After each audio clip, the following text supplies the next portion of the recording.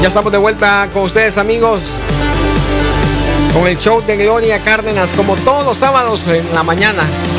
Ahora también usted puede escuchar este show en familiaamerica.com o en la página de La Grande, lagrandesoleil.com. Busque ahí los podcasts de los shows de Gloria Cárdenas en familiaamerica.com o lagrandesoleil.com. El teléfono de Gloria es el 801-656-9605. 801-656-9605. Haga su cita. Hoy atienden hasta las 3 de la tarde, pero las llamadas hasta las 6. Y hoy, Gloria, estamos hablando acerca de los infopases o la información que antes se obtenía llegando a la oficina de USCIS a través de una pantalla. Usted llegaba, ponía sus datos y ahí le generaba una cita para que usted tuviera la oportunidad de hablar con un agente de inmigración y explicarle cuál era su inquietud o su pregunta. Esto va a cambiar. Ahora se va a tener que llamar a una línea telefónica, hablar con un agente y explicarle a la gente para ver si la gente clasifica que sí o no requiere usted el tiempo o puede tener el tiempo de hablar con un agente para que le explique su caso. O sea que básicamente, Gloria, dos escenarios where you go to the USCIS office just to ask for, how can I do this? Those days are over. Those days are over. There's not going to be anyone. You're not going to ever get an info pass, ever, until there's a new administration.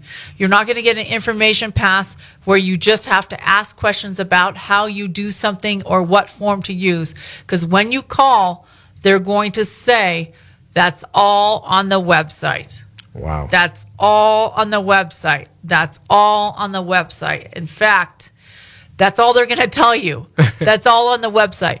And here's the more important issue is that filling out the forms is not the critical fact. Of course, you need to fill the forms out correctly. Yeah. But what a lawyer does is analyze your case and determine if it is good. If it's actually good for you to apply, or if you even have a chance, or what the risks are. So if you go to a notario and you just have them help you fill out forms, that notario is not allowed by law to give you any legal advice because they are not a lawyer. They did not go to law school in the United States. They did not pass the bar. They do not know what they're talking about with respect to the law, and they are not allowed to give you legal advice. For example, if you say, do I need a waiver, or do I have the permanent bar, or will these criminal convictions affect me? That notario is not allowed to give you legal advice. So, and everybody has those questions. Yeah. So you need to consult with an immigration attorney. Call me. It's $100. It's not that much money to get a legal analysis of your case, versus just having somebody help you fill out the forms, because that's not the important part, right? Muy bien, y le preguntamos a Gloria entonces de que los tiempos aquellos en donde se iba a la oficina de USCIS básicamente a pedir un infopass para saber para tener a un agente y preguntarle qué forma utilizar para esto, cómo llenar esta forma, esos tiempos o esos días ya no van a existir. Ahora hay una nueva forma de pedir estos infopass, que llamando a un número telefónico, como lo hemos venido explicando en el primer segmento. Ahora, dice Gloria que hay que tener mucha atención porque aquí el tema no es llenar formas. El tema no es llenar formas. Hay que llenarlas correctamente. El tema acá es tener la guía o tener el consejo de un abogado, alguien que ha ido a la universidad, alguien que está autorizado para dar un consejo legal, por dónde irse, cuál es el mejor camino, cuál es la mejor avenida a tomar.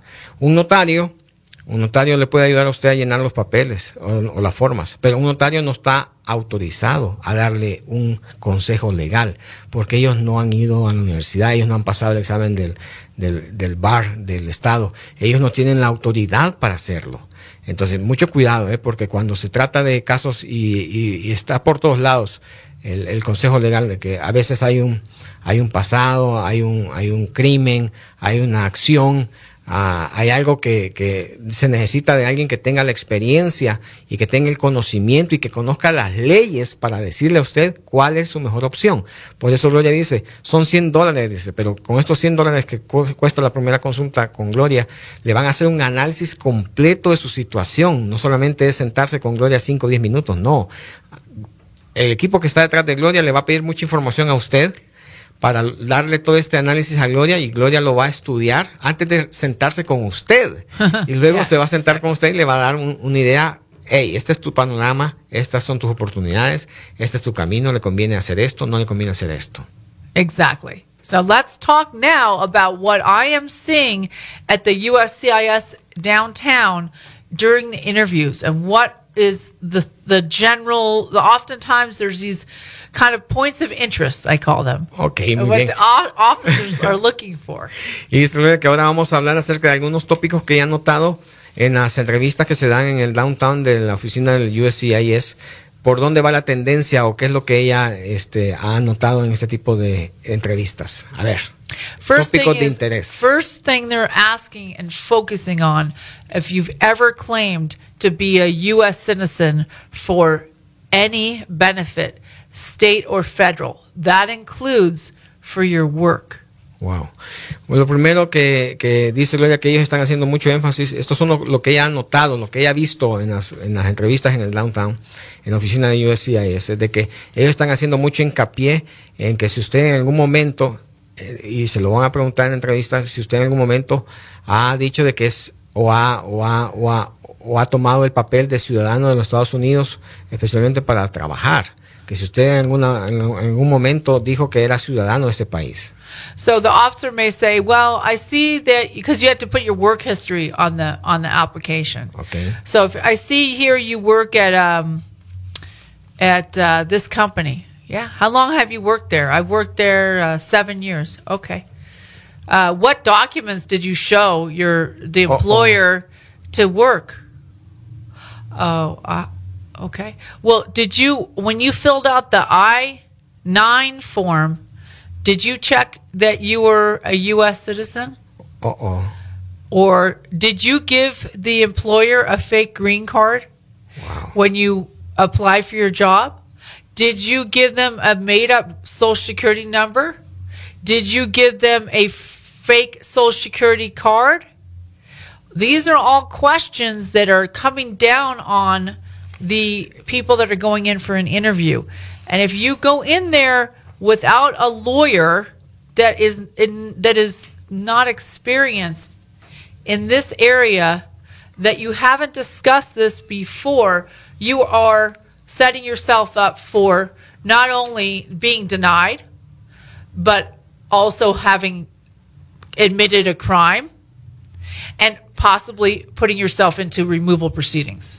Muy bien, aquí va el ejemplo, dice Gloria, porque cuando usted tiene la entrevista con el oficial allá en la oficina del downtown en USCIS, usted tiene que llevar todo su registro de sus empleos o su historial de empleos, y él le va a preguntar, veo que trabajaste en esta compañía, ¿cuánto tiempo? 7 años, muy bien. Cuando te presentaron la forma I-9, ¿qué pusiste? ¿Qué le enseñaste a tu empleador para conseguir este trabajo? ¿Enseñaste una tarjeta falsa? ¿Lo hiciste con un número de social falso? ¿Cómo conseguiste este trabajo? Es delicado. Did you give them a fake green card? ¿Le diste una tarjeta falsa o chueca? O chocolates, como se conoce.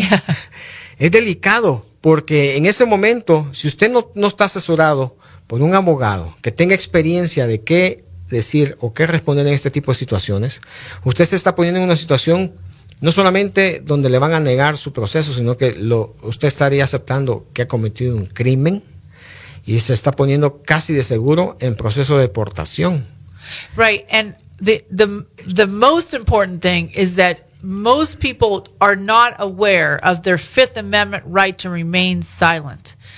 In other words, you do not necessarily have to answer the questions.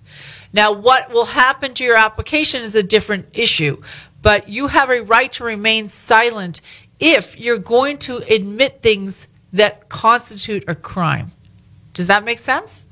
Muy bien, y dice que mucha gente no tiene en cuenta la enmienda número 5 de la Constitución, donde dice que todos tenemos el derecho de permanecer en silencio, especialmente cuando la respuesta pudiera llevarme a la admisión de un crimen. Entonces, todo este tipo de detalles es lógicamente, si no tienes a un abogado a tu lado, a alguien con experiencia en este tipo de situaciones, es segurito de que te vas a ir a poner en una situación de peligro, básicamente, porque no te van a aprobar el proceso, te van a decir que cometiste un crimen, te van a poner en orden de deportación. Entonces todo lo que esperabas tú que fuera brillante se puede volver oscuro.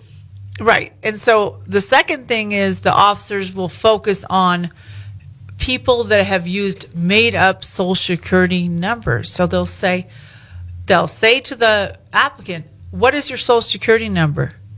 And remember, when you file for, let's say, your green card, after you get your work permit, you can go down to the Social Security office and get a social security number.